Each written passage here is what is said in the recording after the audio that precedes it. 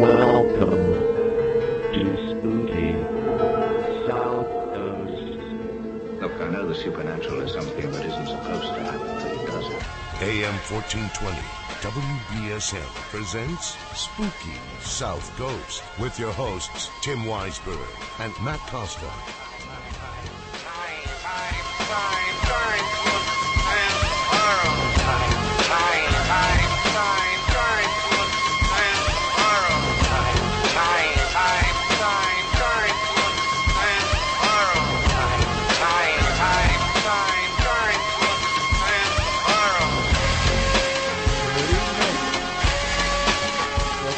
South Coast.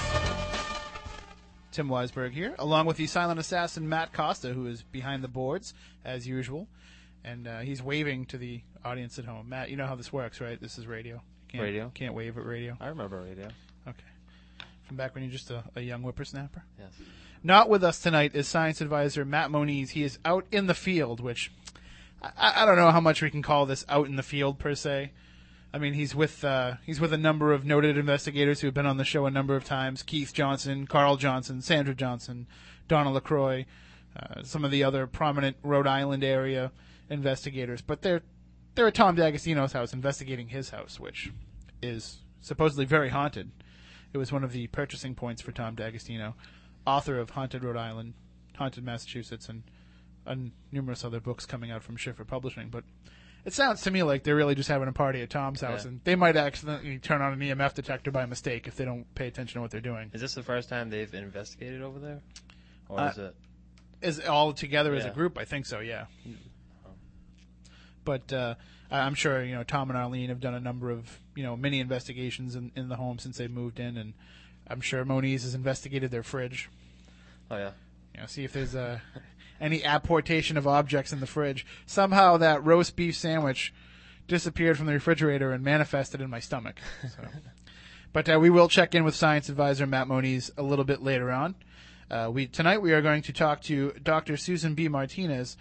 She is an independent scholar, journalist, and activist who received her doctorate in anthropology from Columbia University in the 1970s. Raised by agnostic intellectual parents in Brooklyn, she found her way to spiritualism in the early 1980s. She has since researched and wrote on psychic phenomena, specializing in modern spiritualism in the Victorian era, and she is currently book review editor at the Academy of Spirituality and Paranormal Studies. And we're going to talk to her about her latest book, The Psychic Life of Abraham Lincoln. How are you tonight, Susan? I'm just fine. Now, Abraham Lincoln is probably my personal favorite president. There's just some sort of connection I've made with him, and I think a number of Americans have made a connection with him. He seems to be the first uniquely American president, is the way I like to look at it. Born in Kentucky, and he just seems to be, the first true all-American president. And when you're talking about spiritualism in regards to Abraham Lincoln, you have what is, in my opinion, I know that there was a number of other spiritualist movements around the world, but spiritualism was really founded here in America. So you have, you're tying in a uniquely American president with a uniquely American religious idea. Right. Is that something that, you and I would think that might go hand in hand, but how does that appeal to the rest of the world? Well, should we talk about you and I first or the rest of the world later? Well, all I want to say is that Lincoln reached his prime just at the time that the first outbreak of spiritual messages came through in 1848. So he was a grown man. He was just part of most of American intelligentsia was interested in this, but spiritualism reached to every class. It swept the country. It started in New York State in 1848 and was already in Lincoln's Illinois by 1850. It's just, to me, it just seems like it would naturally go hand in hand. Here you have somebody, Abraham Lincoln, from everything that we know about him, he wasn't, this college-educated, years in academia type of a president. He was kind of self-taught, learned a lot from books that he read, growing up. We all have the pictures of him that we see in elementary school history books of young Abe Lincoln reading by the fire in the log cabin. Right. He's a real grassroots kind of intellect. So it's not surprising that he would want to at least look into the idea of spiritualism if it was so prominent during that period. Yeah, and at the deepest level, there was something happening in this nation. There was something happening in America, and it was coming to a head. I mean, you can't really look at it as a coincidence that the spiritual movement arose in the 1850s, and then the Civil War and the Emancipation Proclamation in the next decade. These events were all connected, but you have to dig a little bit and look at 19th century history to understand it. It's so hard for people of today to understand what spiritualism meant back in the mid-19th century because, now it's either spiritualism is a religion, a practice, a daily life path for some, and to the rest of the world it's kind of, they look back at it as a hoax. Right, but this is something that's, if you look at the prophecy that's connected to it, is going to take centuries. And its birth, its beginning was mid-century, 19th century. It carried through right until the First World War, and then things sort of started to break up. Then when did the New Age come along? It came along, in the 1960s or 70s, so we're into a new phase of it. At this point, in the psychic journals, they are focusing on NDEs, near-death experiences, and this is the vehicle through which we in our time, due to medical miracles and resuscitation techniques, are investigating what the other side is like. So it's going to be passing through stages, but even if it looks like it's in embryo now, it is still growing, and it has a very large future to it. It seems like if you look at the rise of spiritualism originally and both in its later resurgences in different forms, it definitely seems to coincide with times of national upheaval or national strife. I mean, especially when you see it peaking around the time of the Civil War and then coming back into fashion after World War I. And like you said, even in the 60s, with the Vietnam conflict and just how much the world was changing. Yeah. Not only on a national basis, but also on an individual basis. People who have gone through a very deep grief process and bereavement, many of those people begin to learn something about spirit world. And it seems like until you can make that connection, many people will scoff at it until they actually have a chance to realize that there's something more going on. And it seems like that's what happened with Abraham Lincoln from an early age. Well, that's true. Lincoln himself had a near-death experience when he was 10 years old, and I think it opened up his psyche. He himself said later in his life that he cannot recall any time at which he did not know that he would at some day be President of the United States. So he was precognitive. He had a premonitory sense. He had the psyche opened. And for somebody who didn't come from a background of some of the former presidents being in that political life and being in that forefront of leadership from an early age, it must have sounded kind of crazy coming from a Kentucky farmer. Yes, but there were people who did believe him, like Mr. Offutt. When Lincoln was a young man, he worked in Offutt's store, and he did such a bang-up job that Offutt said, "This is the best man in the country. He can do anything." There were some who did believe it. Well, I mean, it just goes to show you the type of figure that he was, that he attracted that leadership air around him.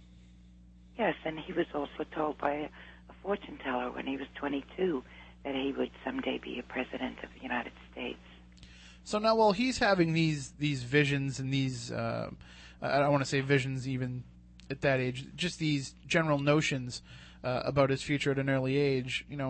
Across the country in New York, we have the rise of spiritualism, starting with the Fox sisters.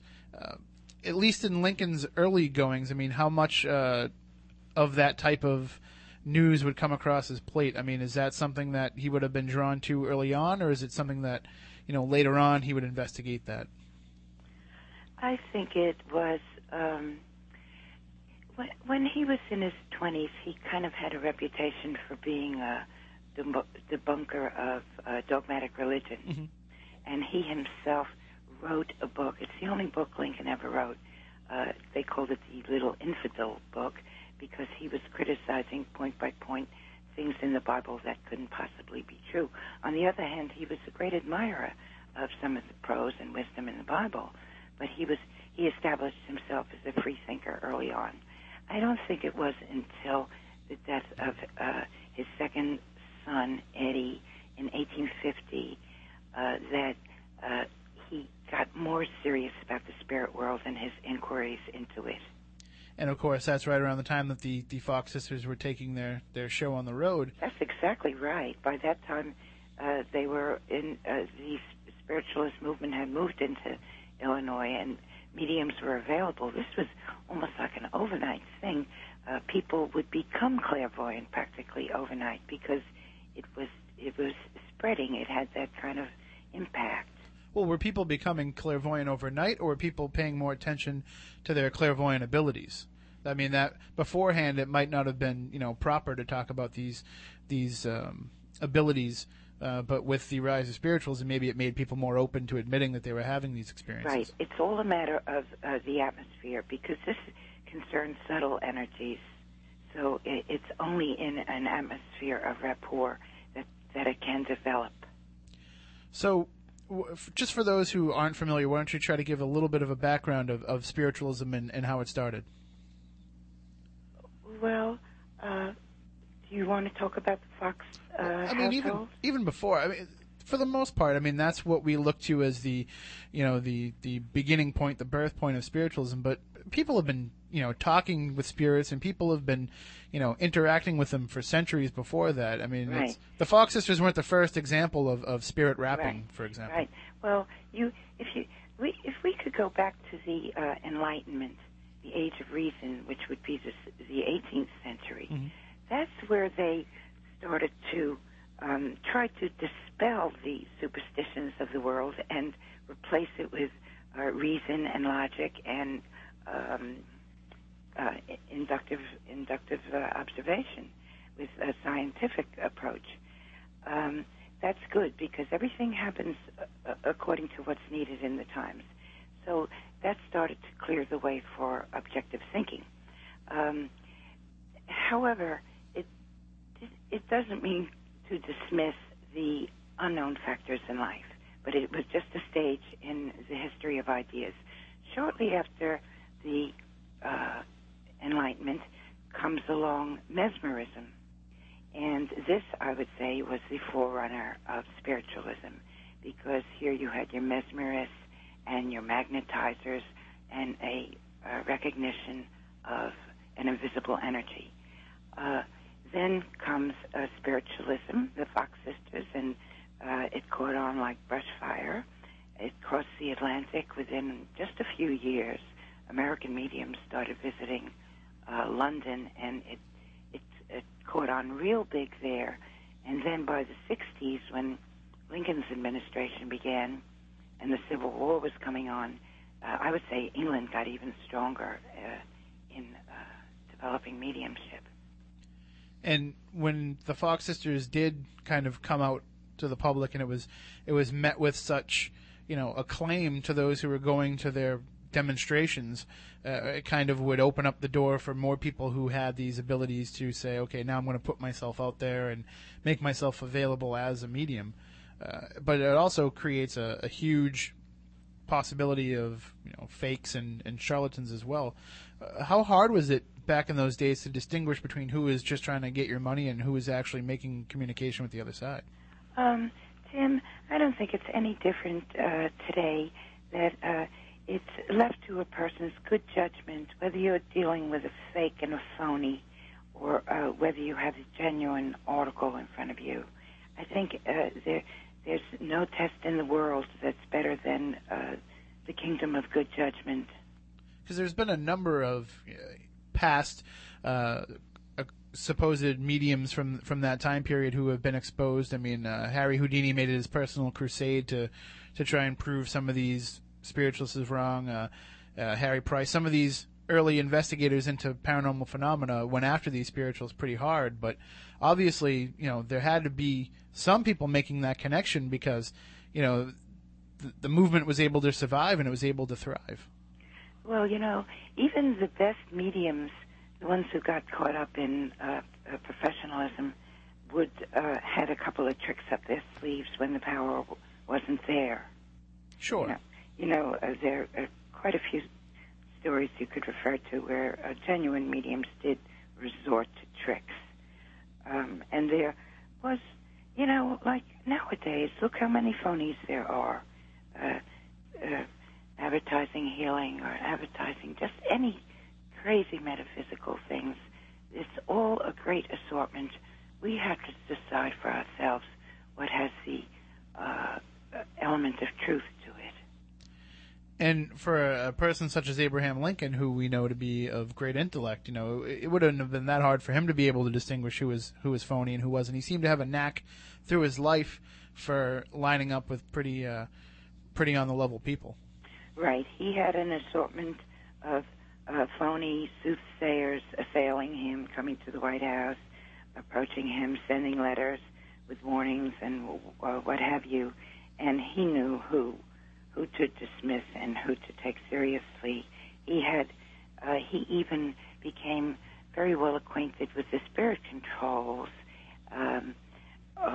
Let's say Nettie Colburn, who was just about the favorite White House medium for Marianne Abraham. Lincoln became particularly fond of one of Nettie's spirit controls, which means the discarnate mentor who was controlling her at the time she was in trance. That spirit was Dr. Bamford, and Lincoln would always listen and be interested in what Dr. Bamford X had to say, and in fact took his advice on the occasion of a breakdown in morale among the Union troops. That was early in 1863. Dr. Bamford, the spirit control, had advised Lincoln to solve the problems by going personally to the war front and making a 3-day tour, and he in fact did do that. And wasn't he shot at when he went on that tour? The time he was shot at, when the bullet went through his hat, was when he was riding on horseback to the soldiers' home, which is 3 miles north of the White House. Okay. So the advice of Dr. Bamford didn't put him in any kind of danger then? No. Didn't he also, through Nettie, wasn't he also able to communicate with the spirit of Daniel Webster? Well, it was Daniel Webster X who was communicating with Lincoln, because that was the voice. It was not only Lincoln who recognized it. Lincoln knew Daniel Webster from Lincoln's years in Congress, that's 1847 and 1848. Daniel Webster was the leading Whig and the greatest orator in Congress. Lincoln knew him and loved him. Of course, he was deceased by the time these messages were coming through Nettie, and Nettie was a tiny little woman, and all of a sudden this booming voice is coming through using the English parliamentary manner and the sonorous tone of Daniel Webster. It was not only Lincoln who noticed this, but a few other people who were attending this trance lecture and felt for a certainty that it was Webster. Now, in addition to these connections that he made in his personal life, in his professional life with Daniel Webster and others who had come through to give advice once he became president or once he was in political office, Lincoln also had quite a bit of tragedy in his early life, and I could see him, even before, the passing of his sons, I could see him trying to make connections with, say, his mother or his first love, Anne Rutledge. Is there any, in your research, is there any instances where he was trying to make connections with either of those women? I think so. I don't think we have the full story on this yet. It so happens that there was a English medium, someone in England, who proclaimed that while Lincoln was in the White House, he was getting messages from his mother. And there are also suggestions here and there, nothing too definite, but that he also was put in contact with the spirit of Anne Rutledge from time to time. Certainly, there are people who, Billy Herndon, for example, his law partner from Springfield, felt that the death of Anne was the most deeply stirring thing in Lincoln's life, and that it did affect his thinking and did affect his attitude toward the spirit world. I've read a number of biographies of Lincoln and books about Lincoln where it suggests that the melancholy persona that we know him to have today is has its origin in the death of Anne Rutledge. That before then he was not so much a happy-go-lucky guy, but because he was he's abused by his father supposedly in his younger days, and he had kind of a rough childhood and a rough start. But that he came out of that patch when he met Anne, but that her death just kind of sunk him back into that lifelong depression. Right. It was a steady stream of tragedy for Lincoln. He was 9 years old when his mother died. He was 18 years old when his only sister, a beloved friend, died in childbirth. He was just a little boy when his only little brother died. And then as a grown man, he started losing his sons. So he had a steady stream of it. In today's world, it's not uncommon for us to see somebody who's gone through that much tragedy, turn to psychics or turn to spirituality in some form. I know plenty of people who have had tragedy and gone in that direction to try to find not only answers but to make reconnections with those that they've lost. So it's not out of the realm of possibility that Abraham Lincoln would surely try to do the same thing as well. I'm sure that it had a lot to do with it. Here you have a guy who, if you look at this dynamic that you have going on, he's someone who is, so profoundly intellectual, and his ideas of spirituality and religion come from himself. He's not really buying into a lot of these organized religions. He has his own view of God, and so he's going to make his own judgments in that regard. He's not going to follow, say, the church's rules about spirituality or anything like that. And at the same time, he's also this emotionally affected, we can almost speculate emotionally crippled individual by all these tragedies. So you've got this dynamic of, the intellect and the emotion both feeding into him. So he's looking at spiritualism from both perspectives. Right.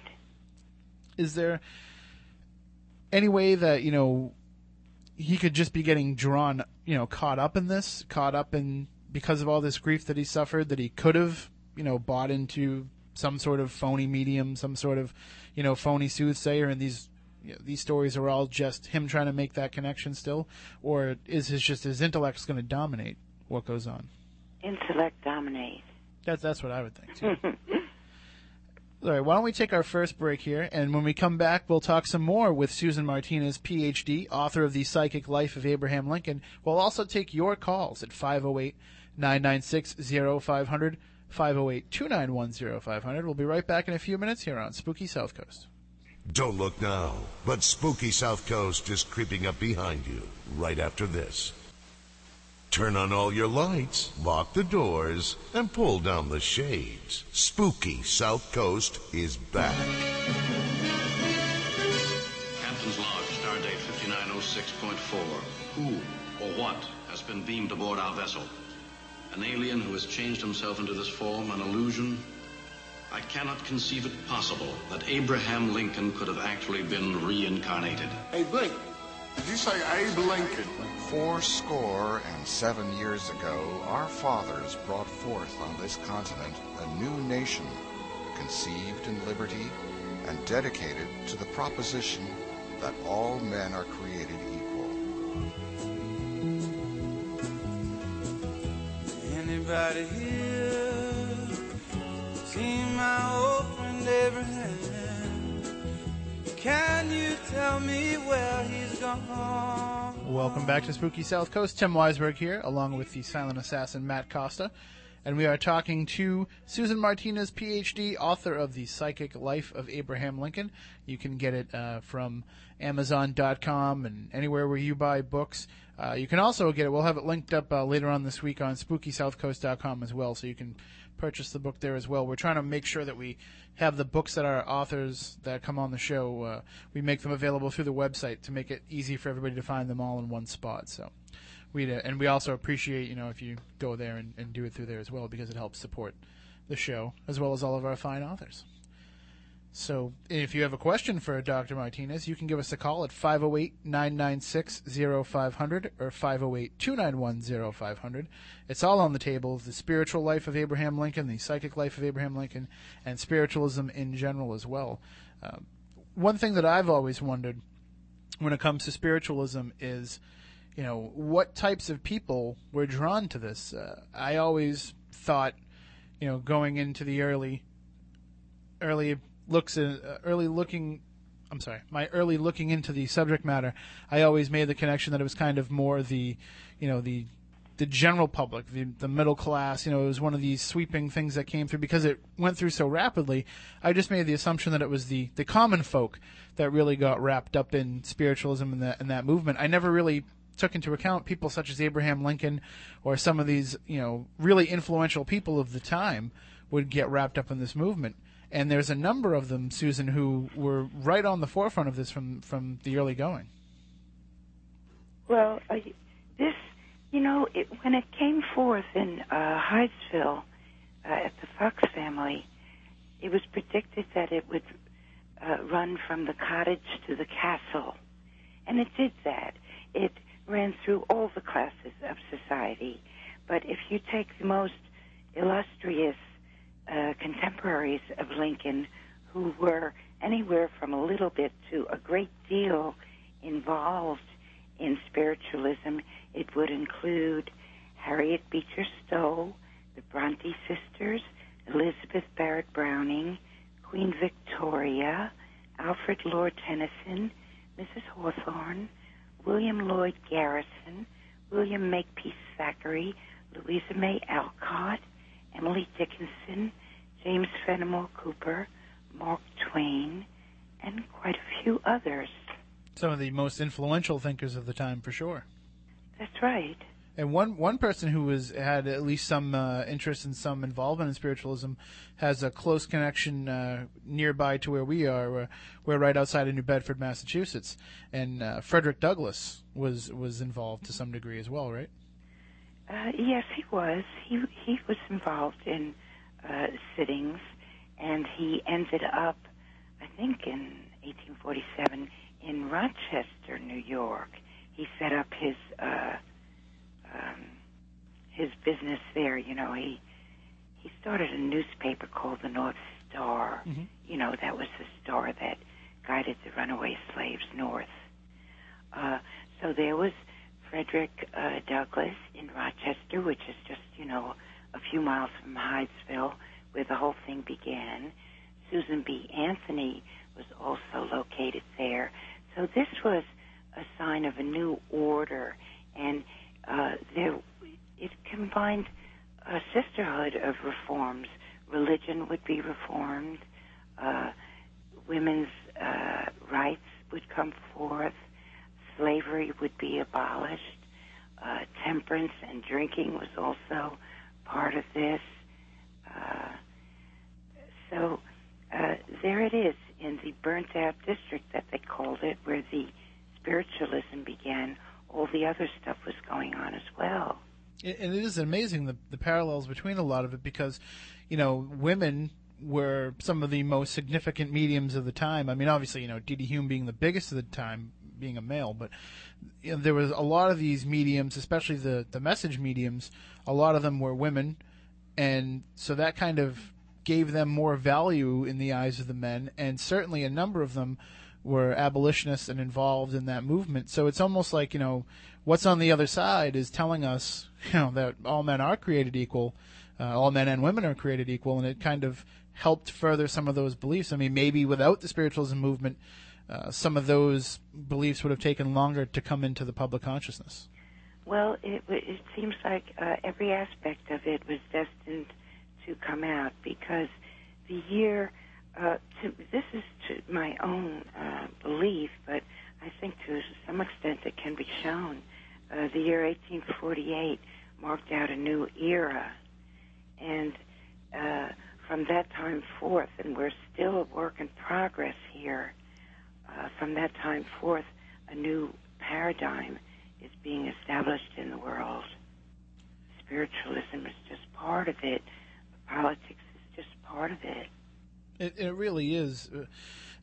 When you do look back at all the things that have gone on in that time period and what an effect it had worldwide, but one of the things that it really did as well is it either, to some people, it either drew them closer to organized religion, in their bombardment against spiritualism, and in other ways, it opened up a lot more free thinking in terms of religious beliefs as well. Right. Now, we stay in that same period, mid-century, 19th, and we've also got a Marx and a Darwin.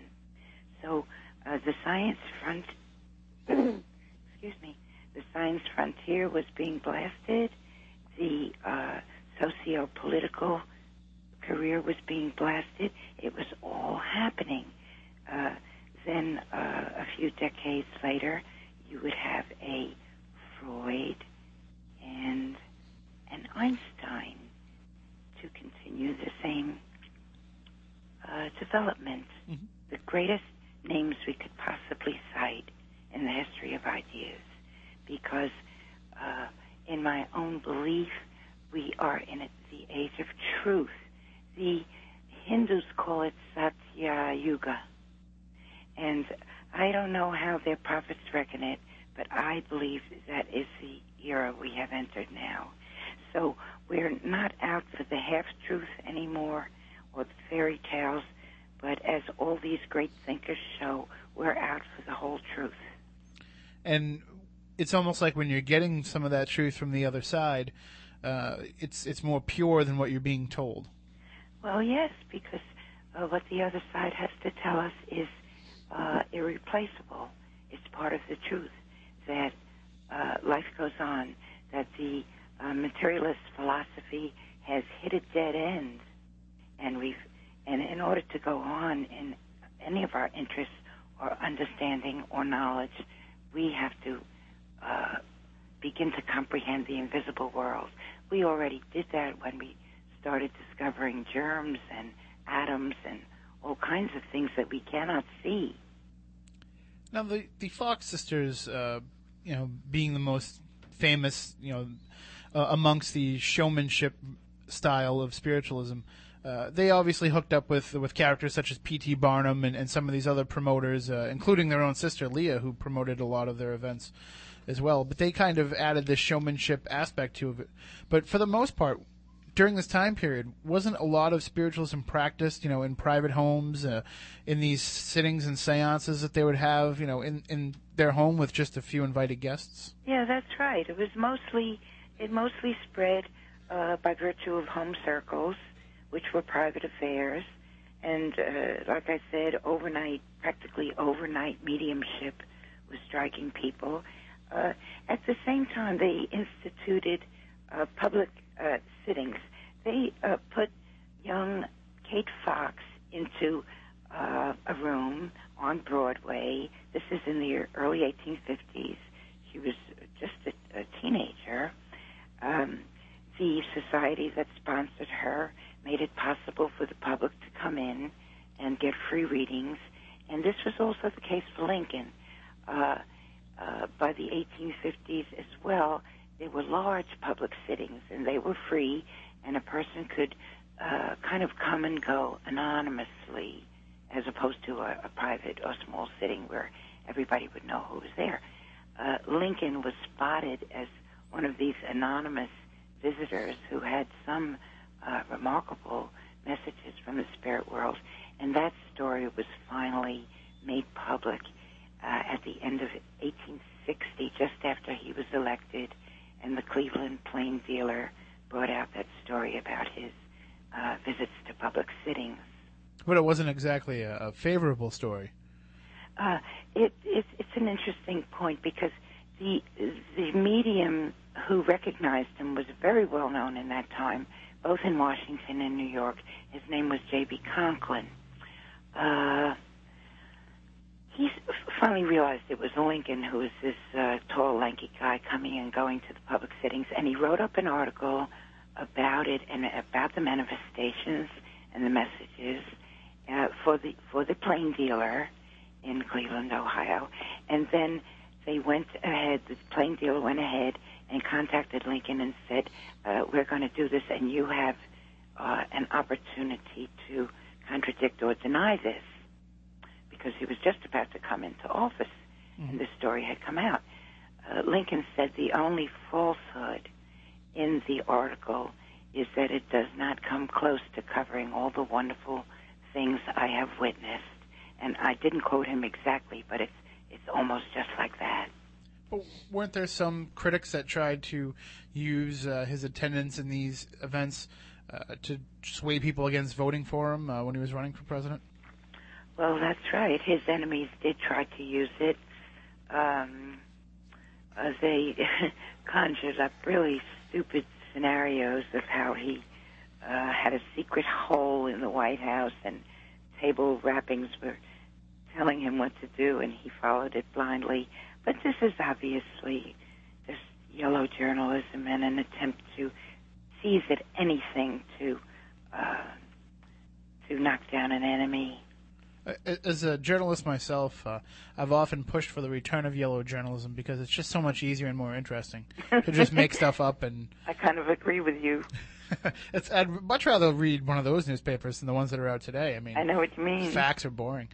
But it does seem, though, like, here you are at a time when the nation is in great upheaval, and we're looking to Abraham Lincoln to lead us, to be the light in the darkness for us. And for a majority of Americans, they couldn't really have been that enthralled with the idea of him taking direction from the other side. Are you asking, or? Well, I mean, does that seem like, that'd be the notion that would be why they would attack him? That would be what the criticism would be for the most part? It was his political enemies who jumped on it to have something to attack him with. The people didn't feel that way. Mm-hmm. A lot of the people were swayed by spiritualism at that point. And I would say that the issues of the war were more compelling to people. Almost every family had a son or a father gone off to war. So the issue of resolving the war had to take precedence over what Lincoln was doing. I think we're more concerned today about it than his contemporaries were. Because if you look at it, in today's terms, if George Bush came out and said, that he was communicating with aliens and that they were giving him advice in the war on terror, then you could just imagine what the reaction would be from people. Even those who believe in the idea of aliens would say, well, why is he listening to them? Well, in Lincoln's day, it was pretty well known that he was a mystical sort of person. He was a great lover of poetry, and he had that dreamy side to him. So it was somewhat accepted and eventually appreciated that he was a man of a warm heart. Now, well, he certainly had the makeup of being somebody that would have psychic abilities. He had that, that basic belief in the goodness of people and that love of his fellow man. He had all the qualities that you would look for in somebody that would have these psychic abilities where you're searching someone out as such. But for the most part, a lot of times, you hear stories about people who some sort of event gets them in touch with these. And you talked about his near-death experience. Didn't he have a direct blow to the head as well? Yes, when he fell off that horse at the grain mill at the age of 10, he must have fallen on his head because he sustained some kind of head trauma. I have in the book where Dr. Kempf goes into it and tries to analyze what kind of permanent effect it had on him. It resulted, I think, in diplopia, where the two eyes were not completely coordinated, but also the head trauma itself is such an earmark of psychic beginnings. It's just a number of people that I've looked into. You usually hear about that somewhere in their past, that they've had some sort of blow to the head, and that triggers these abilities. And to have that near-death experience and to get him closer to that, and it's just opening up that portal, opening up that window for him. Absolutely. Now, and you also talk early on in the book about how, and you mentioned his eyes, but you talked about how he would one eye would kind of flutter, and that's when he was going into like trance-like states. That's what they say. He just slipped in and out of the alpha state. People were just amazed. There were some foreign diplomats at one point who visited with him and claimed that he alternated from what we today would call the beta to the alpha state 20 times in the course of their visit with him. This might be called rapid cycling from back and forth. This was very typical of Lincoln. And it's basically going from like an alert consciousness to kind of like a subconscious. Yeah, a drowsy state, sort of like dozing off. People who were not sensitive to this sort of thing thought that he was just napping or that he'd gone dopey. But people who were more aware of altered states of consciousness realized that he was in and out of the two realities. I mean, I do the same thing myself, but I'm also narcoleptic. So I wonder if maybe that was something similar, where he was just dropping into that subconscious. I mean, it makes you more alert of what's going on in that subconscious realm, but I think that he definitely could have fit the physical characteristics of somebody who might have had that type of affliction as well. One of the most interesting incidents that relates to wartime events is when he was in the White House and he just started dozing off, and all of a sudden he had a vision, and it was a bad one. So he woke up, he took off, he ran to the telegraph office. That was his lifestyle, just running back and forth between the White House and the telegraph office all those years. He ran to the telegraph office and asked the operator to please communicate with the Union commanders, because he had a vision in that moment of dozing off of the Confederates breaking through the Federal line. Mm-hmm. And the operator did make the communication and did, in fact, get that same report as Lincoln had given him. He said, "How did you know?" And Lincoln said, "Man, I saw it." It's fascinating when you hear about some of these visions that he had and what he was able to foresee. It wasn't so much that he was seeing far into the future. He wasn't having these prophetic Nostradamus-like visions, but he had some sort of special pulse on what was going on, especially in regards to the war, it seemed like. That's right, and it's even said in the Owaspe book, which I consulted for some of the Lincoln story, that he was selected by the angels to be the president because he was just the man who had enough contact with the unseen principle to get the message of the angels, which was to free the slaves. And when we look back in history, especially in biblical history, and we hear about some of these prophets, it's not quite uncommon for prophets to have faith, but not really be believers in God per se. They have faith in some divine power, but they're not, devout followers of God.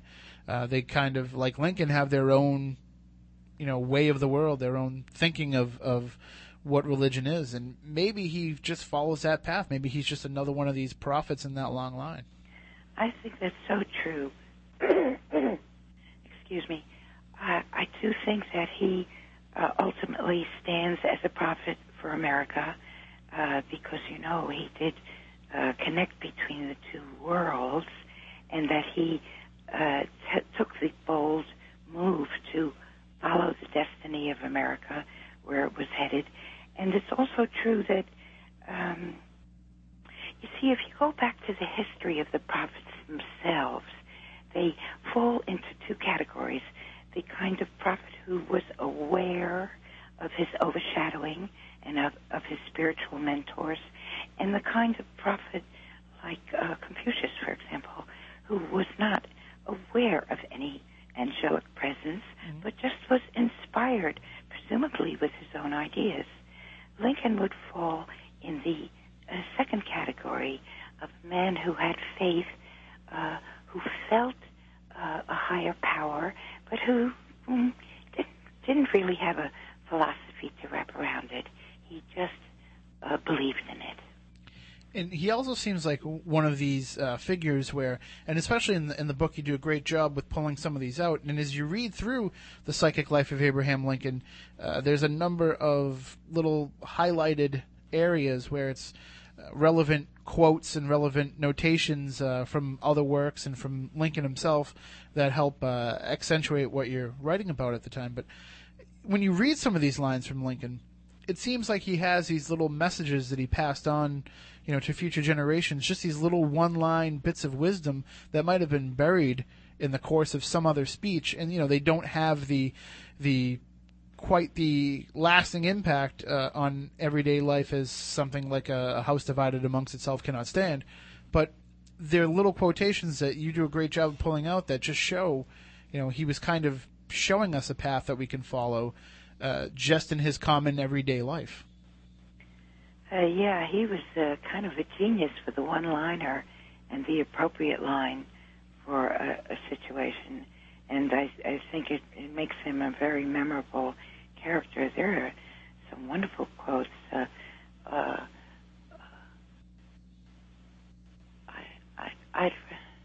I'm thinking of some of his quotes about slavery, but I can't quote them directly.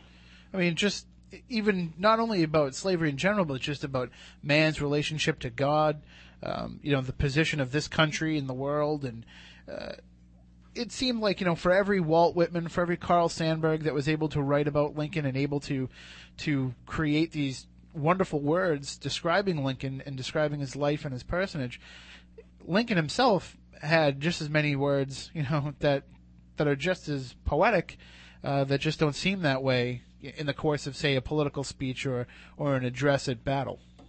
Yeah, but if we go back over it, and we do find those aphorisms, they have the same immortal ring that any of the great geniuses would have.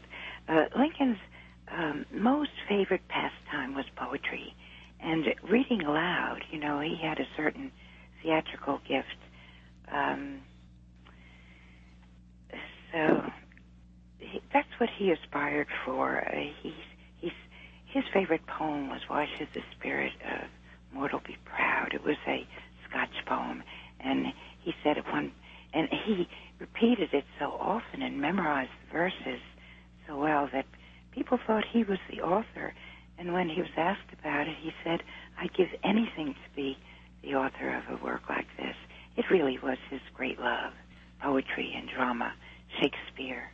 Sure, and when you look at the presidents of today, George Bush can go on for 2 hours with a State of the Union address and not say anything of any memorable worth. And here, the Gettysburg Address was delivered in less than under 6 minutes. So, all right, well, we are coming up against our last break, and then we'll go into the ABC News. But we will come back on the other side. We'll have the Week in Weird. We have an update about a missing paranormal investigator, so we want to make everybody aware of that as well.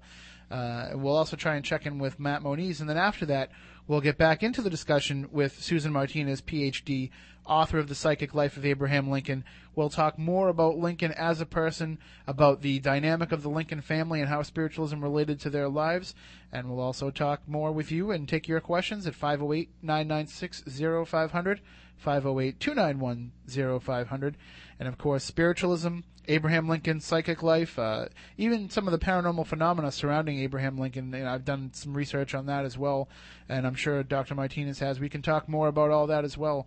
So stay tuned. Coming up after the news for more here on Spooky South Coast. Lost civilizations, extraterrestrials, myths and monsters, missing persons, magic and witchcraft, unexplained phenomena. For 58 years, Fate has provided true reports of the strange and unknown. Fate is a factual magazine containing articles by experts in all walks of life and by others just like you who have had something dynamic, significant, and truthful to say. Keep up with the latest on all aspects of the paranormal, angels and miracles, psychic phenomena, ghosts, UFOs, and much, much more.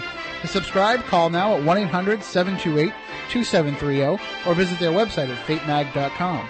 That's 1-800-728-2730 or www.fatemag.com.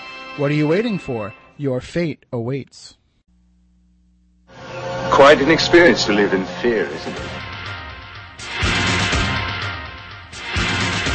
This can't be happening, man. This isn't happening. Spooky so cool. I can smell your fear.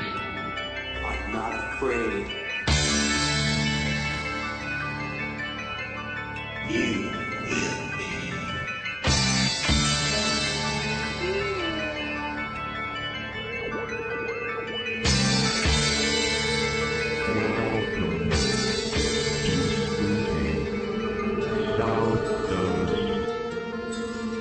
Look, I know the supernatural is something that isn't supposed to happen, but it does happen.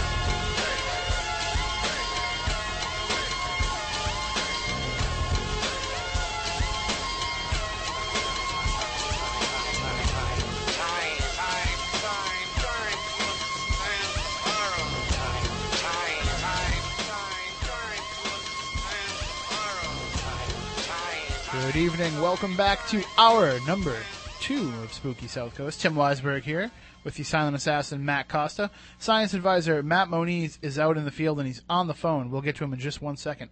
I just want to make everybody aware of something. We have a number of our listeners are friends of ours on MySpace, and if you're not, you can join us at myspace.com/Spooky South Coast. But there's been some reports going through MySpace this week, and we've been trying to forward them along and spread the word and help out, and we want everybody out there that's part of our MySpace to do so as well, because there's a missing paranormal investigator who hasn't been heard from since February 4th, and we're trying to help get the word out so maybe we can find out what happened and locate him, and hopefully he's okay. But if you go to our website, SpookySouthCoast.com, and you click on the latest news section, there you will find a photo of the gentleman. His name is Michael Donaldson, and you'll find some more information as well as the contact info.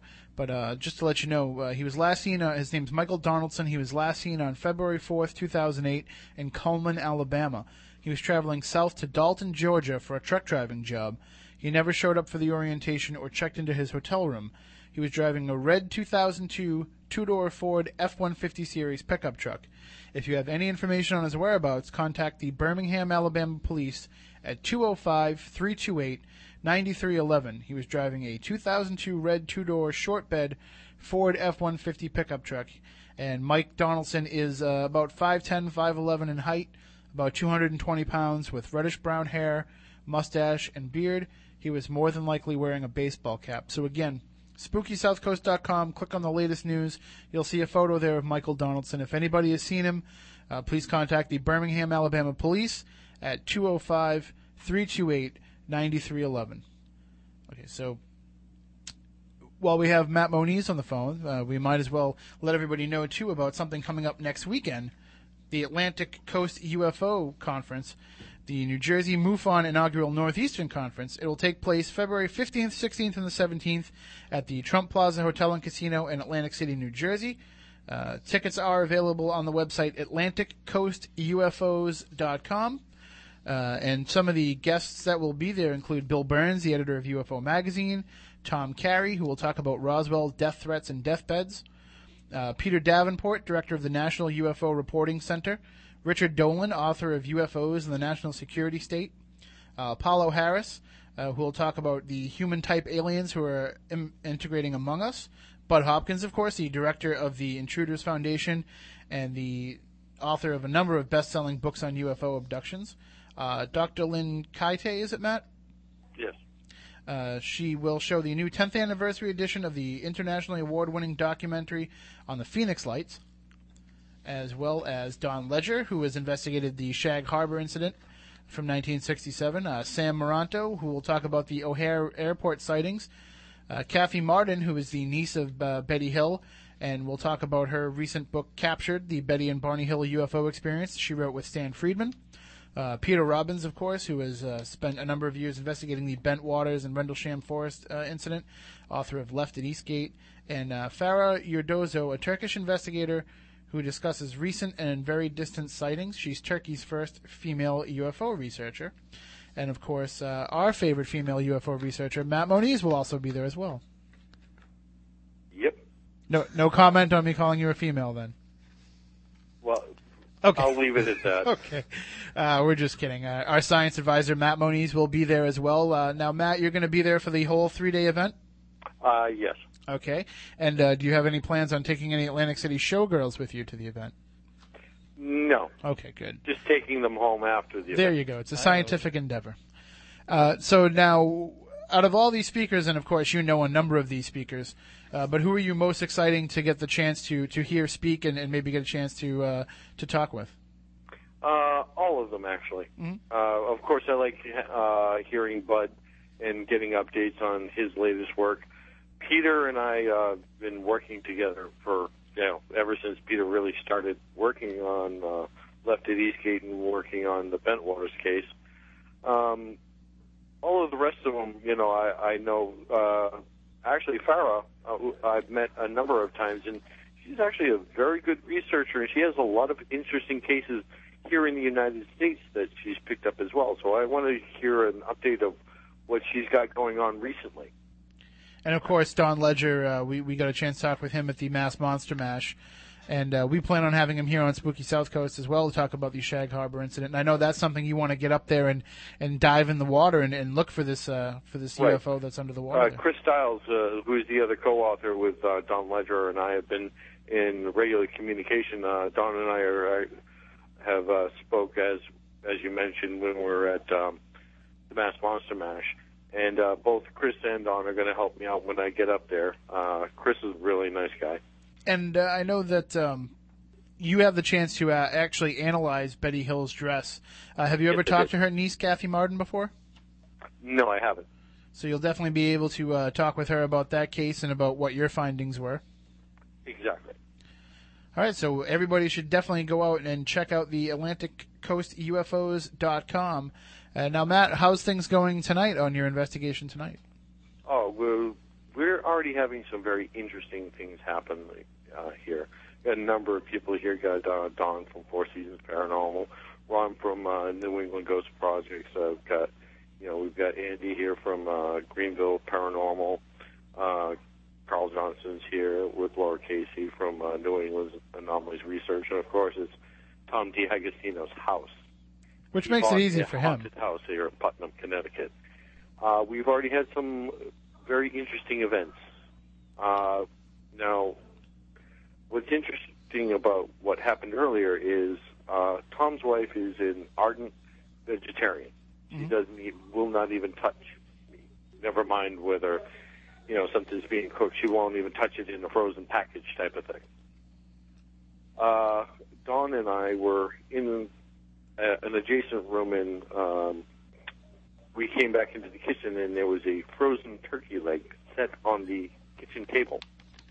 And when we asked Tom's wife about it, she started to freak out because, like I said, she doesn't touch any meat.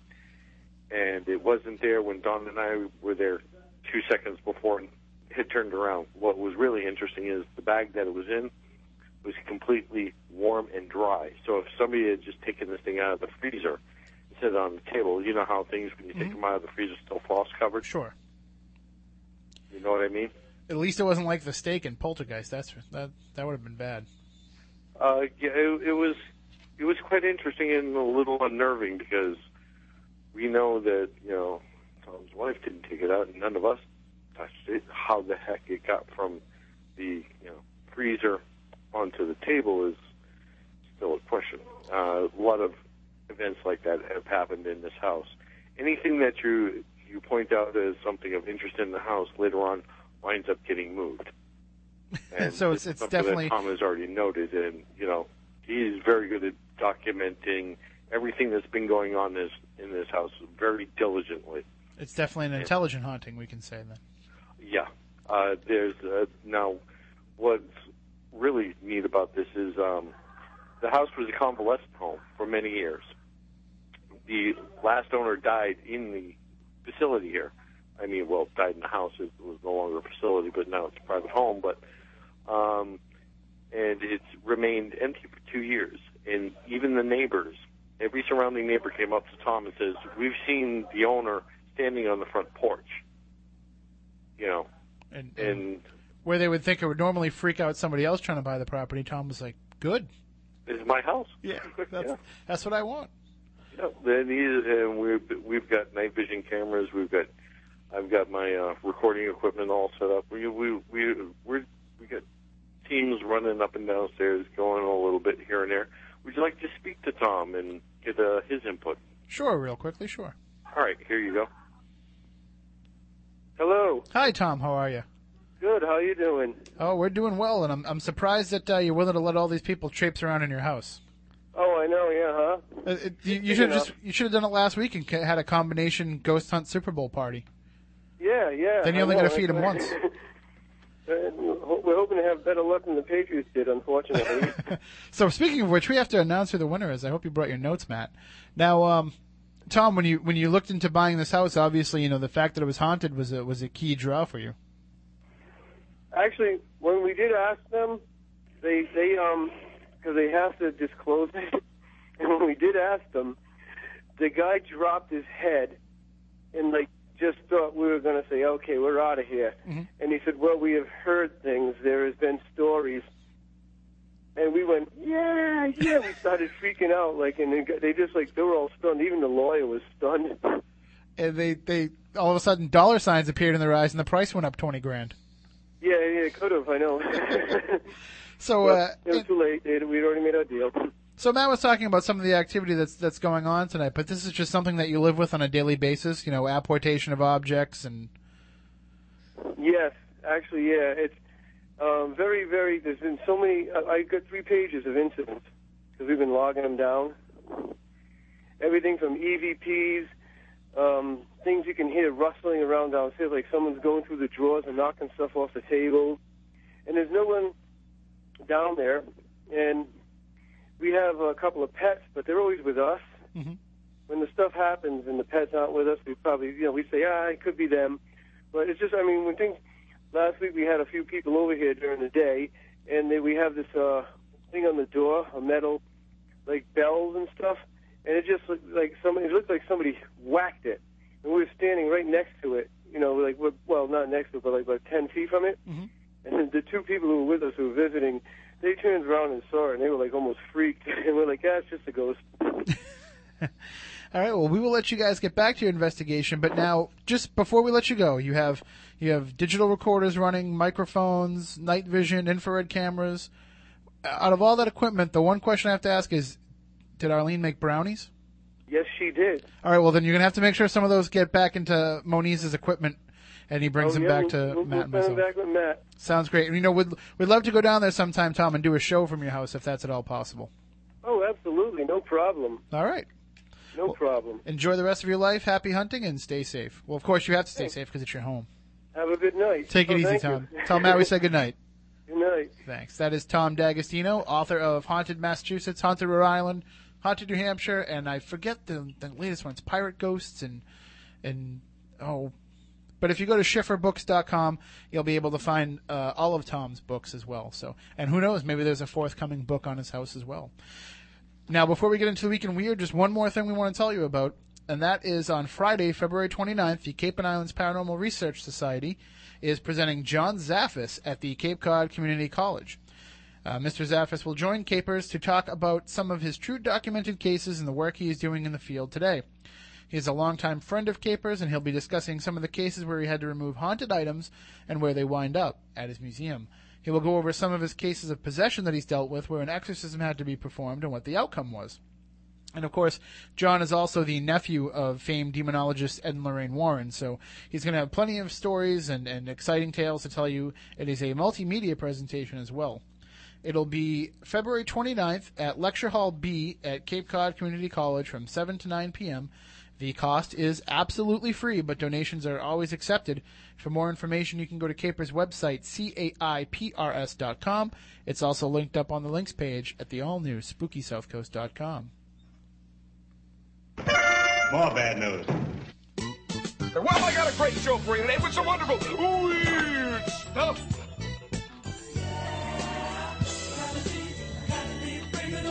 I feel so very weird.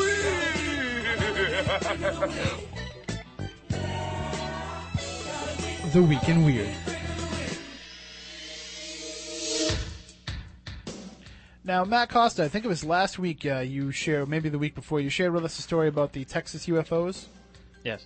And I don't know if you saw this, if it came across your radar at all this week, but there's actually been a follow-up story about the gentleman who was kind of at the center of the Texas UFO sightings, Ricky Sorrells. And this comes from the Stephenville Empire Tribune in Texas. Ricky Sorrells is frustrated and a little angry. Since his interview with the Associated Press, he has stayed quiet regarding the daytime UFO sightings on his property near Dublin, but there's more than one reason for his silence. He believes military officials have been harassing him by flying military aircraft over his property at low altitudes at all hours of the day and night. He runs livestock on his place and said the cattle don't react well to the disturbances, and it's been hard to get any sleep. He made international news along with other witnesses on January 14th, when the AP contacted him for his story and took video of the exact spot where the UFO was seen, along with Sorrell's description of the object. Not just once, but 4 times he claims to have seen the massive flying object that he estimates to be the length of, quote, 3 or 4 football fields. And he says he doesn't know why he keeps coming back here, but he said that someone who represented himself as a lieutenant colonel knows what it is, and Sorrell wants an explanation. The man contacted him by telephone January 15th, one day after the story that Matt Costa shared with us. I didn't worry about writing his name down or taking notes, Sorrell said. I didn't know what was about to happen, but I think he said he was with the Air Force. He said the conversation started off nice enough, but that he's asked to come by, and when Sorrell told him that he needed time to think about it, the man became really arrogant and told him he wasn't going to be taking no for an answer. And then he said after the conversation became heated, he told the man not to cross his cattle guard. Sorrell said the man responded with, "Son, we have the same caliber weapons as you, but a lot more of them." So for whatever reason, this gentleman got into it with Sorrells on the phone, and now all of a sudden there's military flyovers taking place. The helicopters have quit flying over his property, but the F-16s haven't slowed down. Before the conversation took place with the suspected military officer, Sorrells related a late-night experience with a large transport helicopter and 3 smaller helicopters at 2:30 in the morning. He said that he got up to go to work, and he went outside, and that's when he saw these helicopters flying over his property. He said an acquaintance with whom he would not name and a former member of the military told him, "You need to shut your mouth about what you saw." So there you have it. Ricky Sorrells being harassed by the military. Does that surprise you at all, Matt? No. I mean, this is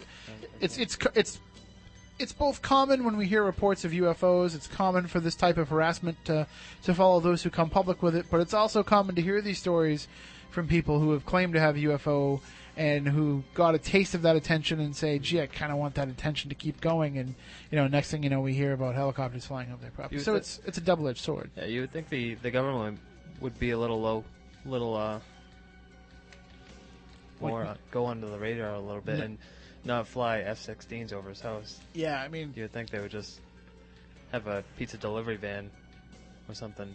Yeah, there's... disguised. There's way better ways of doing it than to have repeated flyovers over his house. But then again, if all you're trying to do is scare him too, I mean, I guess, maybe that'd be enough. But I think that a lot of times, we don't realize that there's a number of helicopters and F-16s that fly over our houses until we have a UFO experience, and then we're looking for them. But that's also true. One of my opinions. Okay, what do you have for us? All right.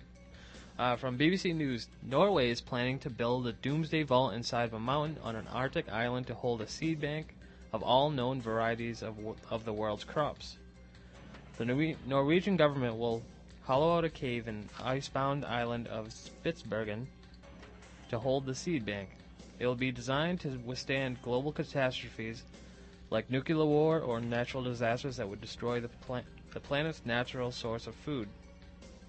The seed collection is being organized by Global Crop Diversity Trust. What will go into the cave is a copy of all material that is currently in collection spread all around the world. Jeff Houghton of the Trust told BBC's Today program, Mr. Houghton said that there were currently 1,400 seed banks around the world, but a large number of them were located in countries where they were either politically unstable or faced threats from their natural environment. The Norwegian government is due to start work on the seed vault next year, when it will drill into the sandstone mountain on Spitsbergen, which is about 600 miles from the North Pole. Permafrost will keep the vault below freezing point, and seeds will further be protected by meter-thick walls of reinforced concrete, 2 airlocks, and high-security blast-proof doors. The number of seeds and types of plants in the bank will be determined by the countries wishing to use it. So, well, we have a... Sorry, go ahead. I don't know how good this will be if a nuclear fallout or something happens. I don't think... It's a meter thick. How are you going to get through the blast doors and everything after? I don't know. That's a good point. Maybe it's like Terminator. There's a Terminator on the other side that's going to turn his key when somebody gets to the door. That's what happened on Sarah Connor Chronicles this week. But we do have a dedicated listener out in Norway who could follow up on that story for us and let us know if there ever is a Armageddon. She can let us know how they open them up. She's a loyal listener who contacted us this week because she can't download iTunes on her new computer, so she wanted to know how she could get the show. And of course, I told her just go to the all-new SpookySouthCoast.com, where you can download all the archives of every show that we've ever done, and you can listen to them as a live stream, or you can download the podcast. You can also get them from iTunes and Zune as well. And also look for the new corrected spelling of Jeff Belanger's name. Good job. Good job. All right, one last story here before we wrap up the Week in Weird. This comes from the nationalledger.com by Christy Hall. Does Anna Nicole Smith still haunt the Seminole Hard Rock Hotel and Casino in Hollywood, Florida? One person believes that her ghost is there. It's been exactly 1 year since the Playboy Playmate passed away and the entertainment media went into a frenzy. She died in room 607 of the popular resort back in February 2007 at the age of 39, or 139, depending on which birth certificate you believe. Now, at least one guest that attended a party there earlier this year believes that she has spotted Anna Nicole's spirit wandering the resort. According to a report from In Touch Weekly, a woman named Stephanie Pont was among the guests who paid up to $200 to party at the hotel's Passion Club on New Year's Eve. The guest tells the Weekly Entertainment magazine that she believes that she saw the late star's ghost wandering the hotel. She said, "The ghost looked just like Anna. I saw her in the hotel lobby." "It's the talk of the area," said one local resident. "Anna hasn't left the building yet." Smith's death sparked a bitter custody battle over her little baby, Daniel Lynn Hope. Eventually, DNA tests would prove that California photographer Larry Burkhead was the father. He now has custody of the little girl, and the Seminole Hard Rock Hotel and Casino have property, apparently, of Anna Nicole Smith's spirit. So, there you go. That's one hotel that I'd like to stay in sometime because maybe they can prove to me that there really is a succubus. Hey-o! That's it for the Week in Weird this week. If you have anything you'd like to pass on for the Week in Weird, just go to the message board. The forum at SpookySouthCoast.com. Click on the Week in Weird thread there. Drop the story in there, and if we use it on the show, we'll send you a bumper sticker. So stay tuned. We'll be right back. We'll get back into the discussion. The Psychic Life of Abraham Lincoln with Susan B. Martinez, Ph.D., when we come back here on Spooky South Coast.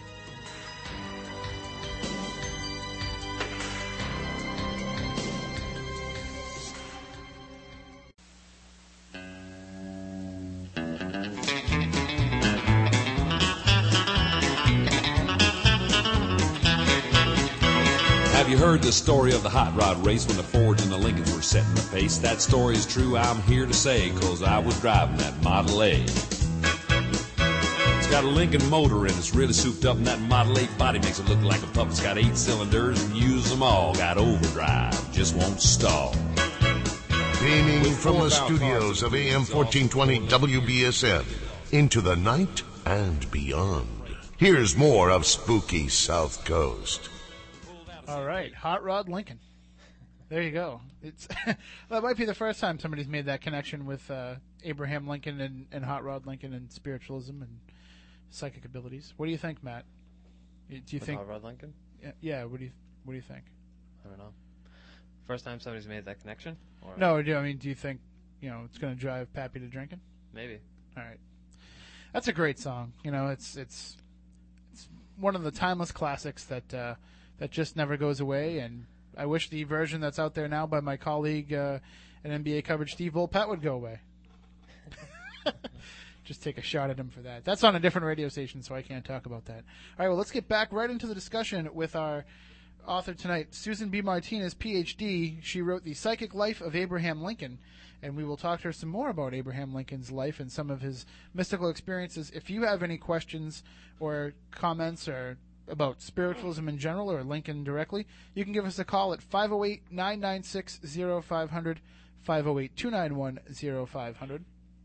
And now, Susan, I know that you don't address a lot of the paranormal phenomena surrounding Lincoln in the later years, but naturally, we'd be remiss if we didn't mention that he's probably the most famous inhabitant still living in the White House, and that his ghost has been seen frequently both there and around Washington, D.C. Do you think that having that connection with spiritualism in life might be part of the reason why he's still seen so frequently, that because he knows that in his time here on Earth he was able to make a connection with the spirit world, he's trying to do the reverse now? Well, it is generally recognized by experts or specialists in the psychic area that people who have been clairvoyant in their lifetime carry over that ability to the spirit world and are the more proficient communicators from the other side. So, yeah, there is a carryover. I just have a problem with it. I didn't deal with that part of the Lincoln story because I think there's a certain amount of myth and fancy connected to it. It definitely does seem like there's a lot of it is just folklore and myth, especially when you hear, about current presidents current administrations, people within an administration will run into the ghost of Lincoln, say, during a time of national crisis. But then again, at the same time, if you believe in the idea that hauntings and spiritual activity are just, residual energy that's made an imprint on something, I mean, the White House would be, obviously it'd be very imprinted with a lot of emotional energy, and where Lincoln carried that type of strong emotion with his concern for the war, his grief that he carried with him through the White House. I mean, I could see where that would be recorded and trapped within that dwelling. Okay, let me say this. I think that as an advanced soul, he would, under normal circumstances, have very little to do with the earth after passing from it. Mm-hmm. Now, on the other hand, I would want to say that the fact that he was murdered, shot to death, shot into eternity in a heartbeat would or could change that, because most of your haunters, most of your earthbound spirits are in the category of persons who had a sudden or violent death or something similar to that that would be the only aspect of the Lincoln story that would uphold the idea of a restless, haunting spirit. Yeah, I mean, I think if people are seeing him, it's a residual energy imprint. It's not really Lincoln's consciousness attached to it, because, like you said, he's probably destined for other things once he leaves this plane. Now, a lot of the criticism about Lincoln at the time and even now is people don't really want to buy into the idea that a president was sitting in at seances. And so somewhere along the lines, if the theory became, and it's what's been accepted by history for the most part until your great book came out, is that, it was actually Mary Lincoln who was the spiritualist, and that, her husband was kind of just playing along to her fancies. Well, right, and that's the cover story. And, they did the same thing with Jefferson until DNA protocols came out. For 200 years, they tried to deny his long-standing relationship with Sally Heming, who produced, 5 children for him? Mulatto children. They're a big clan now. They're alive and well.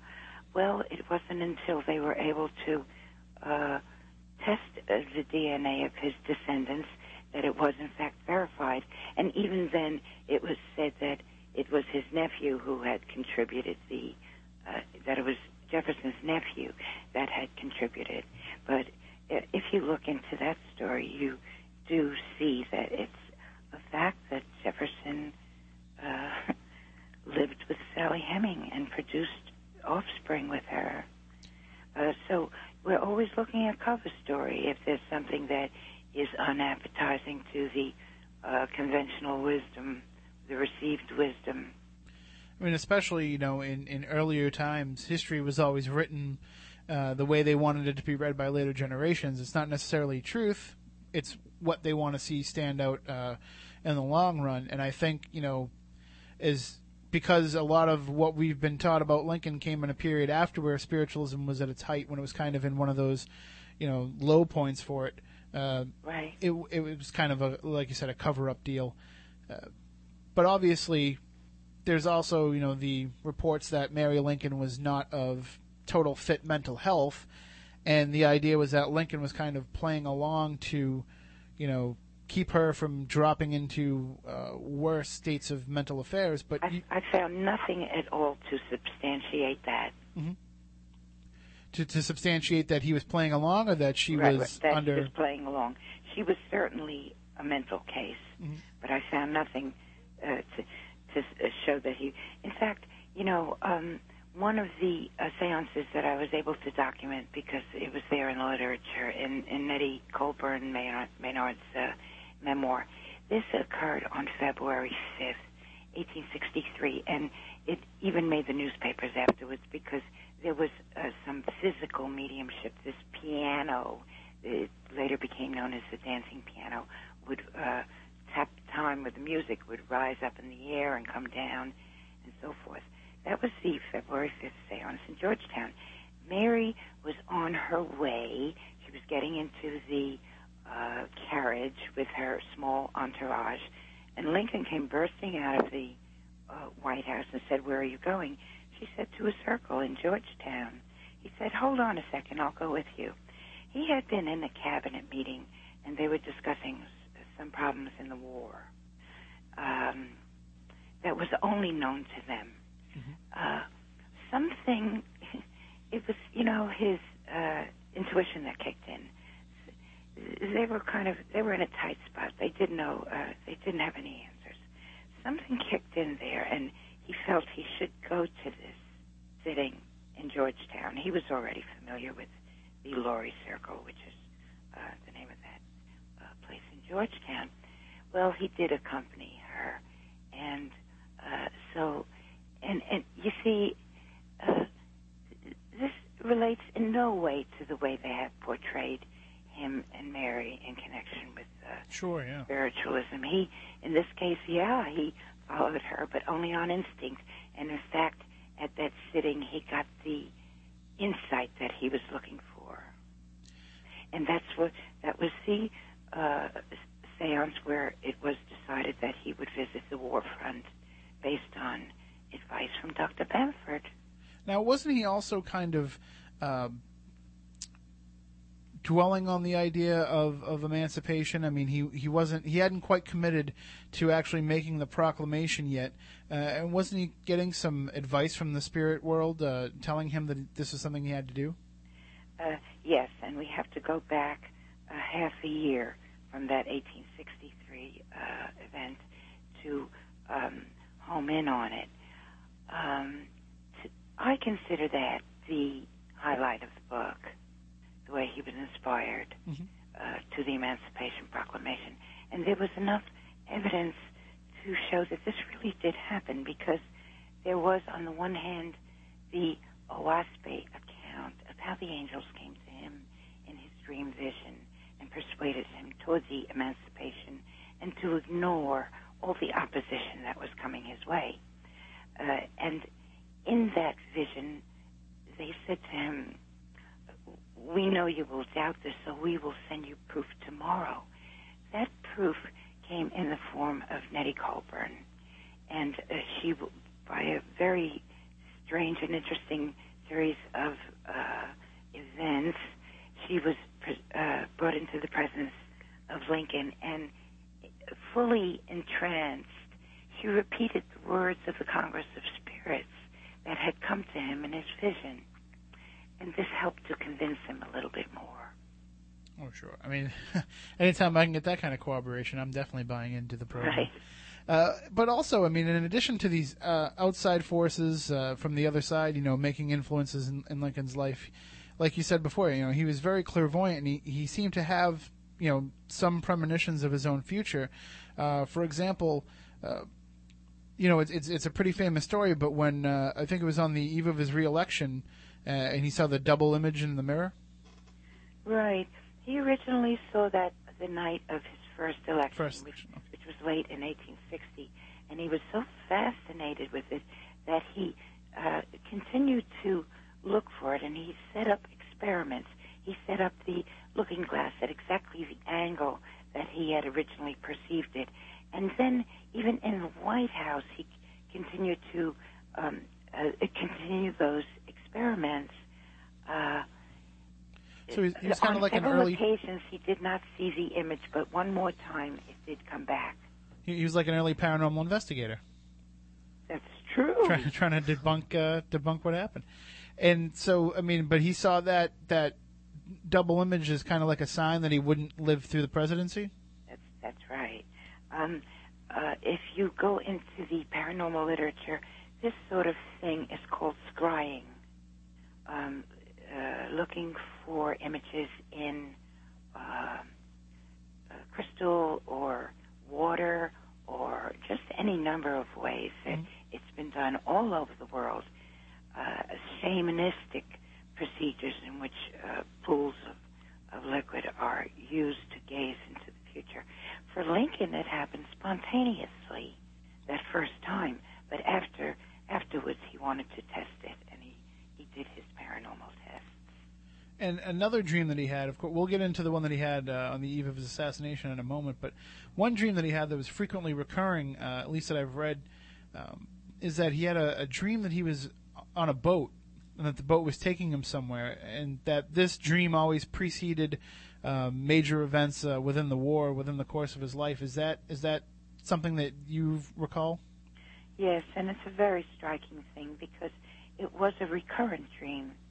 Apparently he had it 8 times. He had it on the night before Willie died. He had it on the night before Eddie died, before both of his sons died. He also had it right before his own death. And then on several other occasions, he had it right before a major battle in the war. And he was convinced that it was a portent of something dramatic to happen. And I thought I read somewhere, it might have been in Hans Holzer's book, but where he felt that the body of water he was crossing was the river Styx. It was Holzer, but it was Holzer's metaphor, not Lincoln's. Okay. Lincoln never wanted to look at the gloomy side his omens, even though he was quite aware that they were accurate.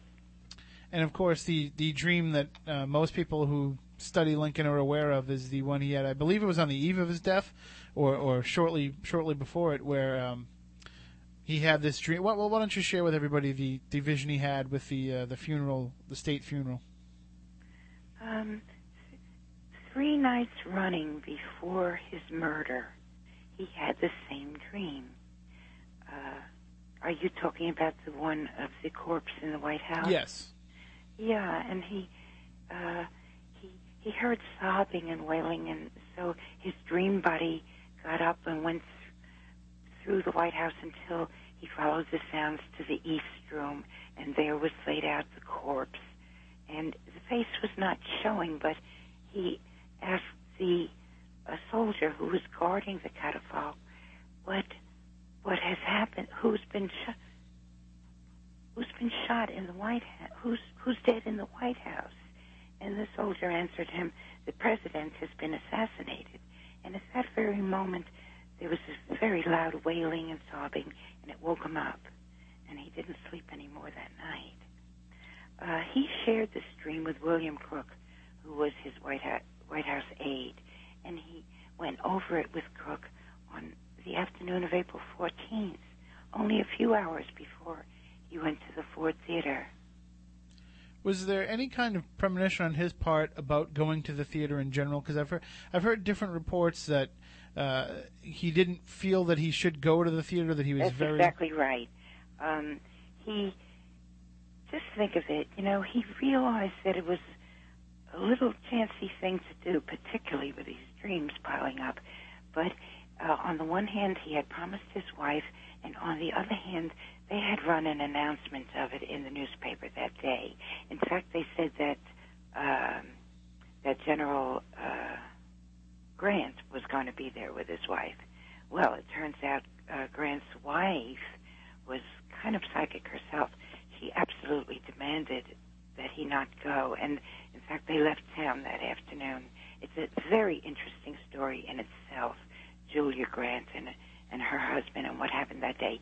But Lincoln, being the nice guy that he is, he didn't want to disappoint the public because it had been announced he was there. And of course, when they arrived at the theater, all the actors just stopped what they were doing, and the orchestra played Hail to the Chief. And, they arrived quite late. And then at 10:10 or 10:12, John Wilkes Booth got through and shot him in the back of the head. And did you ever notice, Tim, that American clocks in the stores are set at that hour, 10:10? No, I never noticed. Yeah, that's for Lincoln. Really? Well, I guess now I'll definitely pay attention to it. Well, it's interesting that you mentioned Grant. We could do a whole other episode on this alone, but I thought I read somewhere that Grant was actually involved in spiritualism as well. President Grant himself. Julia Grant was. Okay. But Ulysses S. Grant was not, and denied it emphatically when rumors started going around. And through the course of developing the psychic life of Abraham Lincoln and putting all this information together, it becomes clear that you believe that he was definitely involved with the spiritualist movement. To what degree do you think that he was involved? Do you think he was, a practitioner on his own right that we just haven't learned about, or do you think he was just one of these, as you quote, fellow traveler, somebody who was just sympathetic to the cause? Yes, I think he was a fellow traveler, but it is known that at seances he became semi-entranced himself and received some extraordinary messages. So he kind of went with the flow. He did not originate psychic predictions from his mouth, and he did not consider himself in any way a medium, even though he had quite a few psychic gifts. But didn't he feel some sort of connection with the spirit of George Washington? Very much so. I tried to cover that in Chapter 1 of the book. There's an incredible link between the two of them, and even in his time, the people were very aware of it, because Lincoln was rising to the status of folk hero that until that time only Washington had occupied. He matched and exceeded Washington. And they are linked together in so many ways. They're linked together in prophecy. I show it in chapter 1, chapter 2, I think it is, chapter 1 or chapter 2, in the year 1832. That's the year of Washington's birth. The psychic William Hope in England made a prophecy in verse, just like the Nostradamus stuff. Mm-hmm. And he predicted what would happen through the hand of George Washington, and then using a kind of numerological code, he also predicted Lincoln. And those are the only two American figures that were in his prophecy. So they are definitely forever linked, even if not psychically, historically, they'll always be seen as the two, greatest early presidents. That's right. Probably, if you Google Hope prophecy, you could probably get it. And going forward, looking now that people are becoming a little bit more aware of the history of spiritualism and a little bit more open-minded about it, because it's not all table rappings and table tippings and all that. There's much more to it than that. Do you think that we can look at Abraham Lincoln as one of these on the forefront, not only of freedom for all people, but also freedom for all beliefs and freedom for people to look into the spirit world for advice and guidance? Very much so, because even at the time that he became the great emancipator, that was one of the epithets they used for Lincoln. He had many, but he caught that one, the great emancipator. Even at that time, that in his own comments, he would speak not only for the slavery of the body, but the slavery of the mind. Mm-hmm. That's a quote from Lincoln. So yes, he was, and he saw a far destiny. He saw this as his time, as the beginning of something very prophetic, because, like I say, it's still a work in progress, and the slavery of the mind is something we still need to overcome. Exactly. Well, of course, in my favorite Lincoln quote, one of his opponents called him two-faced in a debate. And do you remember what his response was to that? No, but I bet it was humorous. Yeah, they called him two-faced, and he said, "Do you think if I had two faces, this would be the one that I choose?" Right. So, I mean, that just shows you, just what kind of a grounded individual he was. So, well, we thank you very much, Susan Martinez, author of Psychic Life of Abraham Lincoln. Any new projects coming down the works, or? Oh, yes. I'm always working. Well, hopefully we can have you back to talk more in the future. I would love to. All right. It was great having you, and thank you for at least opening the door for people to start to believe that, there's more to Abraham Lincoln than what we've been told in the history books. Thank you so much, Tim. I really want to thank you. Thanks. Have a great night. Bye-bye. And that is Susan Martinez, Ph.D. Her book, The Psychic Life of Abraham Lincoln, is available in bookstores everywhere, Amazon.com, and we'll also link it up on SpookySouthCoast.com as well. Matt Costa will be back here next Saturday night. It's going to be just you and I again. Really? Yeah, because Matt Moniz is going to the Atlantic Coast UFO Conference down in Atlantic City, so it's just going to be the two of us. I mean, what are we going to do? I don't know. I think we should go all out with that party we had planned. The one we didn't want to invite Moniz to, with the strippers and the cake and the streamers and all that stuff. No, but we will be back here to talk to you more about the paranormal, as we are each and every Saturday night. Remember, if you ever miss any part of the show, or you want to go back and listen to some old shows, and let's face it, I mean, some of them, you just have to go back and listen to, because it's been so long since you heard them. I do it. Yeah. I go back. I listen to the R. Gary Patterson show at least once a month. We have to have him back on soon. But sometimes I look back and I'm like, we had that show? I remember. Yeah. Hey, have we ever had this guy on? Oh, yeah, we did talk to this guy. So, but you can get them all off the all-new SpookySouthCoast.com with the great new archives created for us by our friend Tim Banal of Banal of America. And make sure you check out his website, linked up right on the front page of SpookySouthCoast.com. And that's the place where you want to go for all the latest news regarding the show, the paranormal in general, upcoming events. And we're actually working on a new feature where we're going to try and get some guest blogs from some noted people in the paranormal, see if they have anything to say about what's going on, and we'll offer our own insights. Maybe we can get Matt Costa to offer his beliefs in spiritualism. What do you think? I don't know. What do you think? Just real quick, what's your belief in spiritualism? I'm against it. Whatever it is, you're I'm against it. it. All right. Well, there you go. That is our show for tonight. So until next week, we want you all to stay spooktacular. Rest assured, listener, that my time here has not been easy, and what you have just heard was not fiction. Although, in many a desperate moment, I most certainly wish it had been. It's over for now, it seems. Or at least, until yesterday begins again. Tomorrow, tomorrow, tomorrow. Look, I know the supernatural is something that isn't supposed to happen, but it does happen.